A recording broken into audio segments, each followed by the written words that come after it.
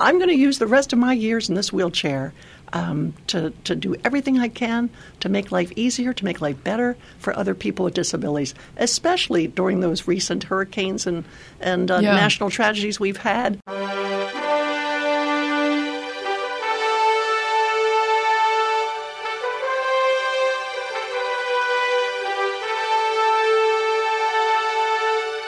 Hello and welcome to a Lighthouse Faith podcast, moving forward in truth and love. I'm Lauren Green, Chief Religion Correspondent for Fox News Channel. You know, over the last few weeks, we as a world, I guess, maybe on this hemisphere, have been dealing with natural disasters, hurricanes Harvey, Irma, Maria, Jose, and more, plus the earthquake in Mexico. There are thousands of people who are trying to get their lives back in order, and just simple things like electricity, phone service, access to food and clean water. But you know, many times in the aftermath of disasters, there is a class of people who are oftentimes overlooked. And I never really thought about this until my next guest actually approached me about this. These are people with disabilities. You know, the Bible talks about the care of the blind and the lame and all of those things, and we sort of kind of take it as information, but not always as something to direct our actions. My guest here is Joni Eareckson Tada. She is an extraordinary advocate for the disabled, and I just want to read a little bit off her website because it really explains her background. A diving accident in 1967 left Joni Eareckson with, then 17, a quadriplegic at 17 years old, in a wheelchair without the use of her hands. After 2 years of rehabilitation, she emerged with new skills and a fresh determination to help others in similar situations. And Joni, I just wanted to give them that background because a lot of people don't know you, right, and don't know, you know, what you've gone through. But when I'm looking at you now, this smile on your face and the positive spirit you have, it's just incredible, the kind of faith that you have. Well, Lauren, I can't believe that this year marks 50 years that I've been in my wheelchair. It was 5 decades ago I took that dive, and, you know, it's like a snap of the fingers. I was reading in the Bible the other day, 1 Peter 5:10, where it says, after you have, quote, suffered a little while, the God of all grace will restore you. And Lauren, looking back, for some reason it only feels like a little while. And I don't know if it's because I've learned to trust God in the midst of all these hardships or what, but God has made it feel like a wisp of smoke, a fading vapor. And so I'm going to use the rest of my years in this wheelchair to do everything I can to make life easier, to make life better for other people with disabilities, especially during those recent hurricanes and national tragedies we've had. Well, it was a call to action to all of us, wasn't it? Absolutely. I mean, you see so much of the human spirit, people getting out there wanting to help people who cannot help themselves, and, you know, sending food, sending money, whatever they can do, people are sending that. But what is it like for the disabled when there's a natural disaster like that? Well, I think all of us saw when we were watching Fox News or other news outlets, we saw incredible visual images of rescuers lifting elderly people out of their wheelchairs and walking them through the water, just holding them in their arms, children with disabilities. We heard that horrific story of one of the nursing homes, I think it was in Beaumont, Texas, which the floors were flooded, and then another nursing home where the air conditioning went out and people lost their lives. When people with disabilities are stuck in a natural disaster, they're often overlooked because it is the strong, it's the able, it's the quick, it's the responsive who can, you know, pull themselves up by their bootstraps, get out the door, move through the water, move furniture, kick down doors. Right. And it's people with disabilities who are stuck in those back bedrooms. So, Lauren, when I was sitting there watching Fox News and these incredible images, I thought, oh my goodness, we've got to do something. Mm-hmm. And so we connected with the mayor's office in Houston, Texas, and they told us, yes, we need wheelchairs. And that was evident because you could see the people with disabilities and those with elderly, and those who were impaired, who were elderly, being lifted out of their nursing homes and onto these boats to be rescued, leaving their mobility equipment behind. Wow. But, you know, also people who were actually able-bodied before now are injured, perhaps, and then need those kinds of things. Yes. In fact, we were able to send 500 wheelchairs to Beaumont and Houston. And actually, the Mayor Taylor of Houston was able to come out and help distribute those wheelchairs with us. We did it through various churches in partnership with Samaritan's Purse, and just got on the ground to find out where these needs actually were. And we're able to provide even more wheelchairs in Florida as well. So it's exciting to be able to think creatively in a natural disaster. I think for all of us, it's a call to action. When we see those visual images, when we're watching TV, think, what can I do? Right. What can I give? How can I help? I was so impressed that there were guys who came in from upper Louisiana and Arkansas pulling their boats behind their trucks, just so that people had more freeway and more access through those waterways that became or streets that became waterways. And it was just wonderful to see a nation come together. And we were just there to help the disabled and the elderly. That's really what people love to do. And I want to, just a little bit of background on the idea of disabled, because, and then under the best conditions, the disabled still have a hard, road to hoe. I mean, I was just reading some statistics and showing that the poverty rate for people with disabilities is 47%. Yeah. You've got 90% of children who have a disability. They don't attend school. Yeah. Now, 1 in 3 employers say they do not hire people with disabilities because they cannot perform required job tasks. That means that if you're disabled, you're almost how many times more likely to live in poverty because of that? Absolutely. And for persons with disabilities, even if they are qualified, it's getting up in the morning. Yeah. It's having personal care assistance, personal care services. It's accessible transportation. There's so many other factors besides just being qualified to hold down a job or being able to wheel your chair through the front door. You got to get up in the morning. You got to have transportation. You got to have some way to get around. And I think that's part of the challenge for many people with disabilities. They are qualified, but just getting to the job, just getting up in the morning can be a big challenge.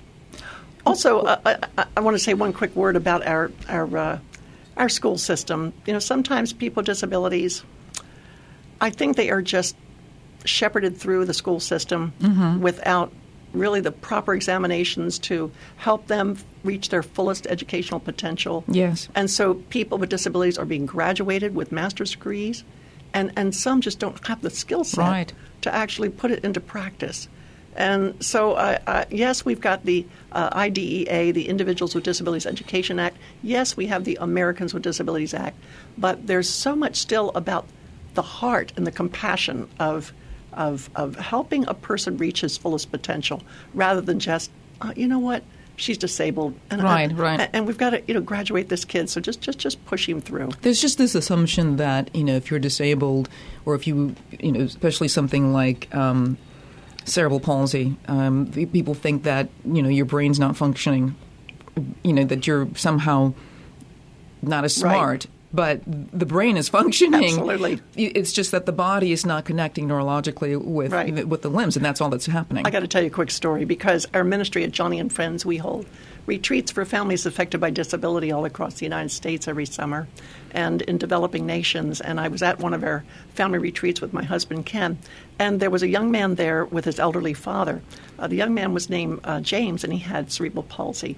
And I noticed that a lot of the younger kids with disabilities were out and about doing the activities. But James kind of lagged behind, so I wheeled up to him to have a conversation with him. And I said, James, what's your favorite part about family retreat?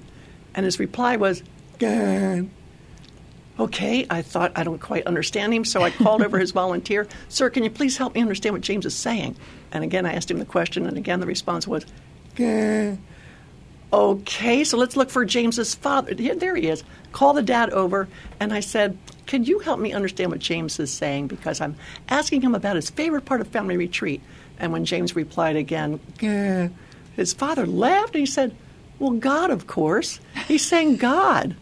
And I just started laughing. It's like, of course, like hello, like duh. Of course that's his favorite part of family retreats. So, yes, and James was laughing. He was splitting his sides with laughter. And I thought to myself, God bless that man. Yeah. Because he was so patient with me. And here he took it in great humor. And if I were him, I think I would have been so frustrated. I would have fallen apart. I would have. Right. What's the matter with you, lady? Can't you understand me? And yet we just do not credit a lot of people with disabilities with the grace and the dignity. Well, we don't give them the human respect that is totally due them, because we just have so many preconceived notions, or don't give them the time, or we are impatient. And so there's lots to learn from people like James. I want to talk about something else, some life value issues that's on, I know, your mind, and you're a real advocate about this, and because it's growing and growing and growing, this assisted suicide bills that have been around the country. And what people don't understand is that assisted suicide, doctor-assisted suicide, is actually legal in Washington, D.C., and in many other states. California, Colorado, Oregon, Vermont, and Washington. You've got Massachusetts, I think, that's actually considering the bill right now. And other states as well. And other states. What's happening in the world, and why has this become such a... I hate to say the word wonderful, but somehow this is a solution to eliminating suffering. Well, there's so much to it. And I think it is a radicalization of personal rights. You know, when the Roe versus Wade decision was handed down in 1973, the court ruled that there was an inherent, quote, right to privacy within the U.S. Constitution.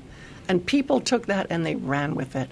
And so I think what we're seeing now is a radicalization of one's, quote, sense of personal rights. Mm-hmm. But I sometimes wonder if we have twisted the definition of rights. We no longer... They're no longer moral claims that we can make on society. For us, rights are willful determinations that we dress up with a showy kind of dignity by calling them rights, and all they are is our stiff, stubborn-necked, I want my way, and then the exercise of rights in America become nothing more than a national competition about who's more victimized than who. So I think that is at the basis of it. But another factor is that so many people think you're better off dead than disabled. Wow. So many people have fears of the future. They have fears of dying. They have fears of pain. They have fear being a burden to their families. Well, fear is not a good reason to ask the state to have a doctor assist you with a lethal dose in order to end your misery. Fears can be dealt with. Fears can be addressed. And so many people now with disabilities, I'm concerned, are fearful about their future. Right. A person gets a diagnosis of multiple sclerosis, and they get a few encroaching symptoms, and before you know it, fears arise, and they're already planning their doctor-assisted death. Well, let's not change the definition of compassion into 3 grams of phenobarbital or fentanyl patches on one's chest. Mm-hmm. Let's make compassionate response be to take that person up out of social isolation, to ascribe positive meaning in their pain and in their disabilities, to pour more resources into good pain management therapies. These are practical and good and compassionate ways to address people's, quote, fears. Fear should never be the basis for rational social policy. And what we have here is fear of the future, fear of dying, fear of disability, fear of being a burden, and we have translated those fears into social policy, and that's just not right. You know, I'm listening to you, and a lot of people don't understand, and can't see you the way I see you. You're sitting here in a wheelchair, you're quadriplegic. You really have no functional use of your arms or your legs, and you rely on so many people really for just basic things.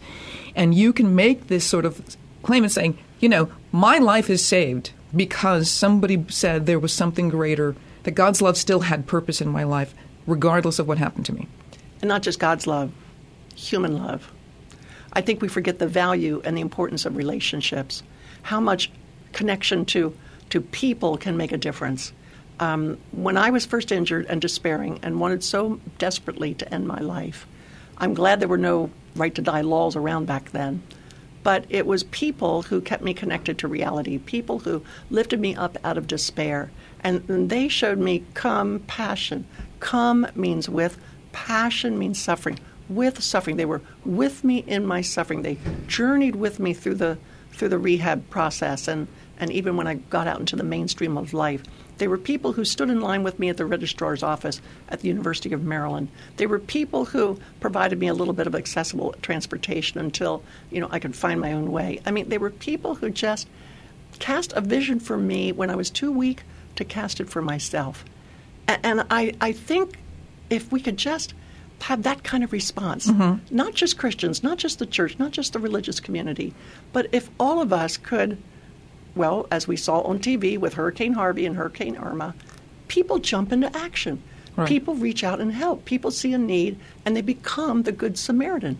They never envisioned that they would do that, but when the need arises, they don't shirk back and think somebody else will take care of it, but they step forward and put a little bit of feet on their faith. There is a young girl, 14 years old, I believe, was in England, who committed suicide because she has a brain tumor or a cancer of some kind of... That's not uncommon. It's happening in Belgium. It's happening in the Netherlands. And my concern is that with the physician-assisted suicide laws that are even on the books here in the United States, it won't take much, Lauren, for somebody with ALS or in the advanced stages of multiple sclerosis to challenge the court definition of, quote, terminal illness.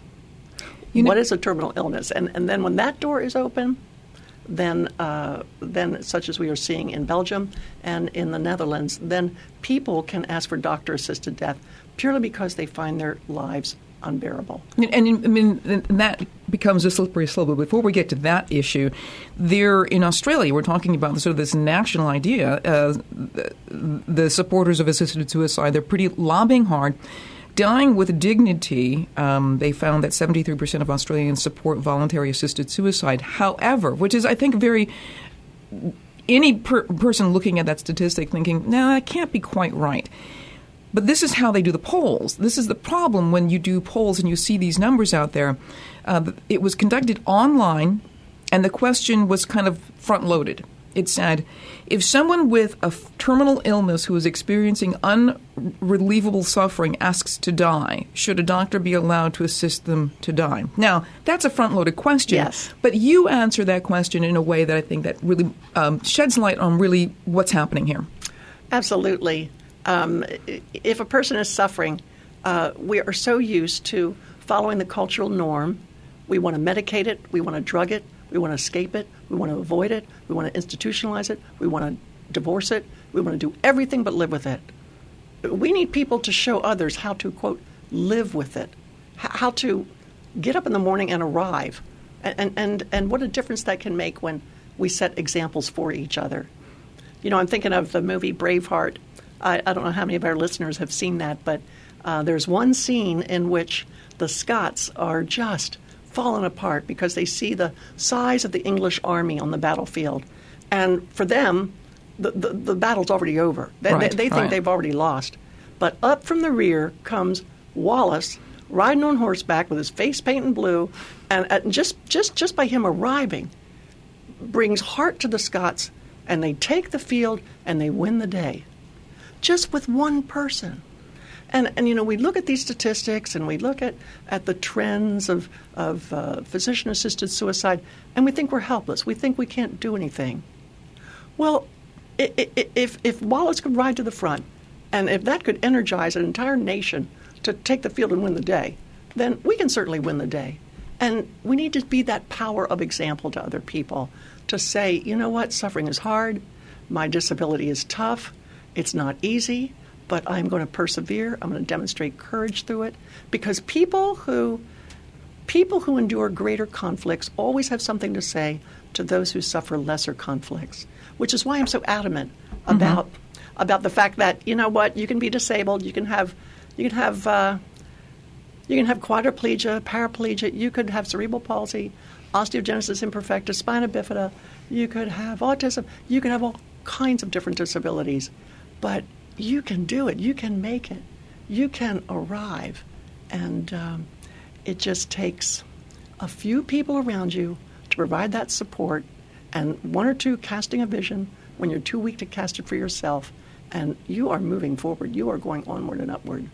I want to talk about the slippery slope, because this is something that I've seen happen not even just from the last 5 years, but from the last 40 to 50 years. I mean, when you go back and actually understand that, 50 years ago when you had your accident, there were people around you, a support system that says no, life is still worth living. And that was part of a worldview that it kind of existed then. Right. It was a moral common consensus. Right. Now you've got a slippery slope that sort of invaded the community and the culture that says, we shouldn't be suffering, so let's eliminate it.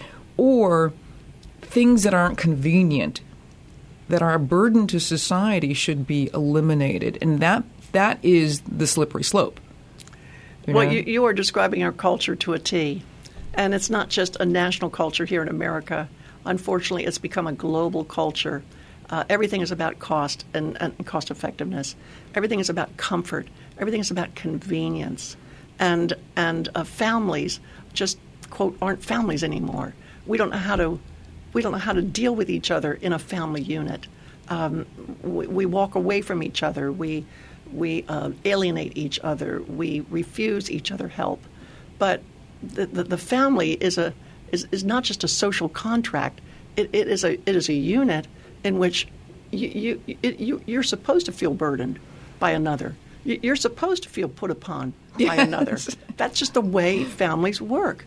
And we don't know how to do that, not only in families, we don't know how to do that in our neighborhoods, in our communities. And so that isolated sense of radical personal rights, all based on cost effectiveness, convenience, and comfort, alienates us further from one another. Our family units crumble apart. Neighborhoods don't know how to be neighbors to each other. And this is where we are. This is where we've come.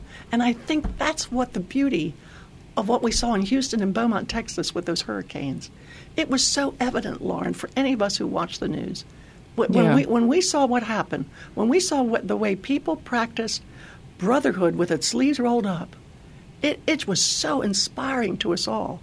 We don't need a national war to pull us together as a nation. We just need a couple of neighborhood tragedies once or twice. I don't know. It's a shame that those let's things. Let's not hope for those. Right? No, we don't hope for them. It's like a pulling together. But it showed us. It showed us the lost vision, the vision of what it means to be an American, what it means to be a good citizen, what it means to be a good neighbor. We've lost that vision. We've lost what it means even to know how to practice our Christianity on the streets. We've lost that vision, and yet we saw it so vividly during those hurricanes. So I think the national character can be regained.